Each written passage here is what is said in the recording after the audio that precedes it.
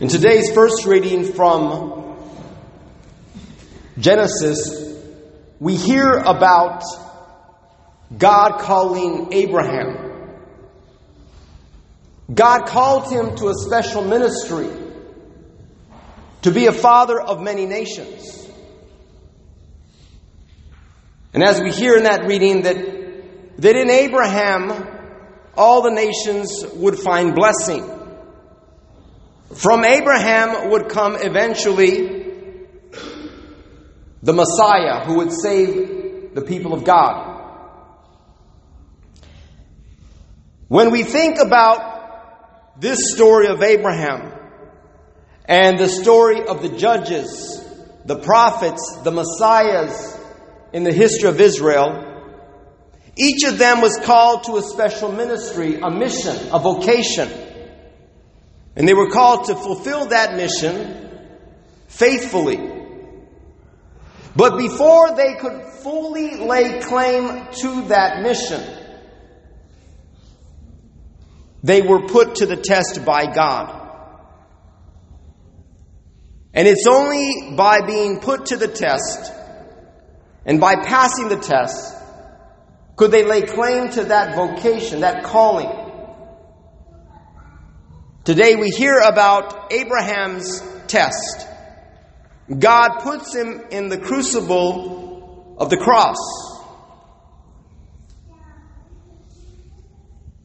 And Abraham is faithful to God in that cross. He will not withhold anything from God, not even his own son. He is ready to relinquish everything in the service of God. That is the kind of self-sacrifice, the kind of dedication that God calls each of us to have in order to fulfill our mission, our vocation as sons and daughters of God. And before we could truly lay claim to that vocation and bear fruit unto eternal life, we are put to the test in this life. God puts us to the test. And it's only once again by passing that test as Abraham did that we could truly bear the fruit that God desires us to bear. Our trials, our tests, our crucibles are not the same as Abraham's. But nonetheless, they are crucibles, they are tests that we are called to pass.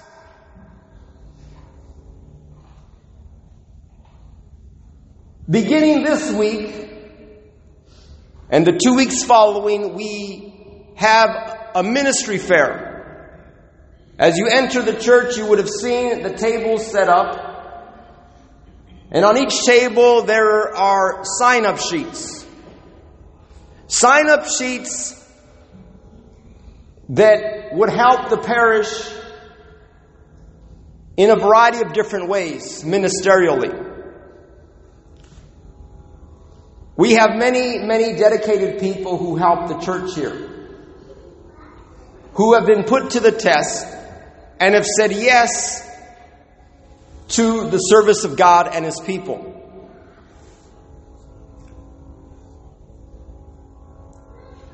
When you look at the people that are serving this parish in the various ministries, there's a disproportionate age group that are doing most of the ministries.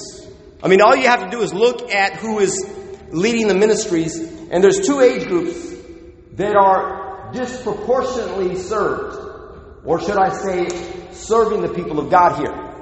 And we give thanks to God for them. But I say disproportionate because there are other groups within the parish that have not yet fully responded. And like Abraham was tested by God, so too does God test us in this parish. To open our hearts to ask the question, God, how can I help you? How can I help this parish be built up in Christ? We have many elderly people into their 80s, 85 plus years, several involved in ministries. They have been for years.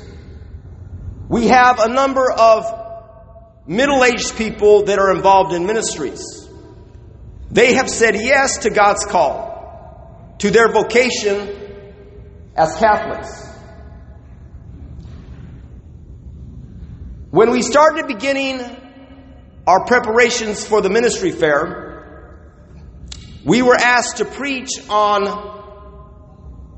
ministry, stewardship, service that would somehow invite the people of God to consider serving in some way. Because many of these people who are serving, who have been serving for many years, and to their 80s, 70s, and so forth, they need help. We all need help. Many of you don't know this, but the friars here in Hammond, we help at other churches, most specifically a meet at St. Helena's, because they don't have any Spanish-speaking priests there. So we're going and we're helping with masses there for the Spanish-speaking community.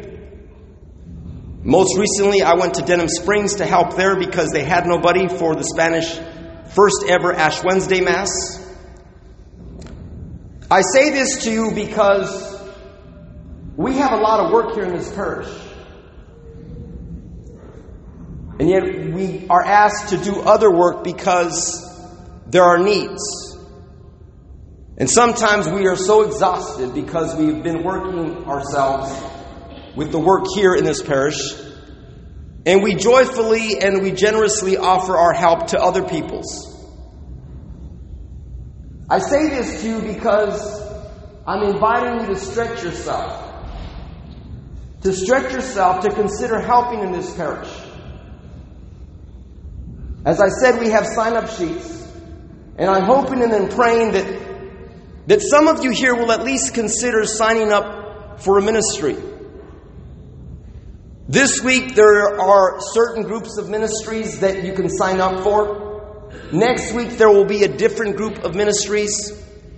And the third week there will be another group of ministries.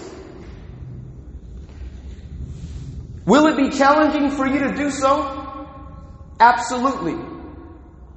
As a priest, you know how the shortage of priests is. Sometimes we're asked to do things to stretch ourselves. To go to different parishes in the Tangipahoa parish, or in Livingston parish, or elsewhere, because there are needs. And I'm hoping and praying that you will open your heart to help us. Because Father Charlie and I and Father Kayet, we can't do the work by ourselves. We need help from others here. And specifically some of the younger adults in their 30s and 40s. That's the group that we have very little people doing work for us in the church. As a priest, brothers and sisters, you have to understand is that I love you. I love you as a priest. And I know many of you don't know me. But I became a priest to help you to become saints. And so the only way that I can preach is to preach the truth.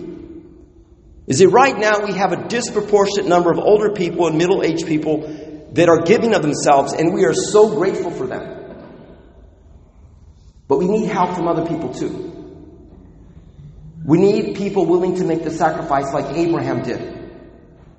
As hard as it was for Abraham, he said, God, this is tough, this is difficult, but I will do it. I will follow you. I will make the sacrifices. I will give up the baseball on the weekend. I will give up the dance on the weekday. I will give up whatever it takes in order to put you as my first and greatest love. I love you so much that I'm willing to make you my priority. Today in the gospel, we hear about Jesus leading the disciples up the mountain. If anybody has ever climbed a mountain, it is very difficult. I grew up only about an hour and a half away from Yosemite National Park. If anybody's ever been there, if anybody's ever climbed some of the mountains there, it's taxing. Physically, mentally, emotionally. It's hard. And the mountain that Jesus leads the disciples up, it implies the same thing. It takes sacrifice to ascend the holy mountain of God. That mountain in the scriptures, it means as you ascend that mountain, you are being more and more configured to God. And as Jesus leads those disciples up that mountain, and they follow Him, Jesus is transfigured. And that is the same transfiguration that God desires of us.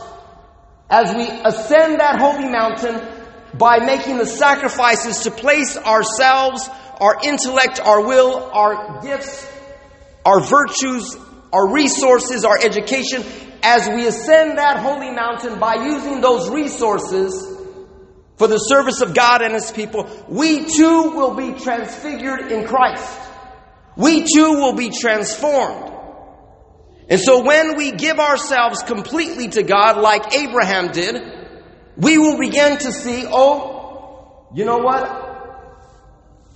That activity that I'm doing on the weekend, that's interfering with my service to God and His people. That particular hobby that I'm doing during the weekday, that's getting in the way with me serving God. And as we grow and as we ascend that mountain, we will begin to let things go. We will begin to be focused more and more on the true and living God and make Him our first and greatest love. And the other things that are important to us and have their rightful place in our lives will then take a back seat to God. I pray that we will consider this message, brothers and sisters, that we will open our hearts to say yes to climb that holy mountain. Remember also, brothers and sisters, as I've said, that as we ascend this holy mountain, we will be transfigured, but only to the extent that we are willing to give our hearts fully to God.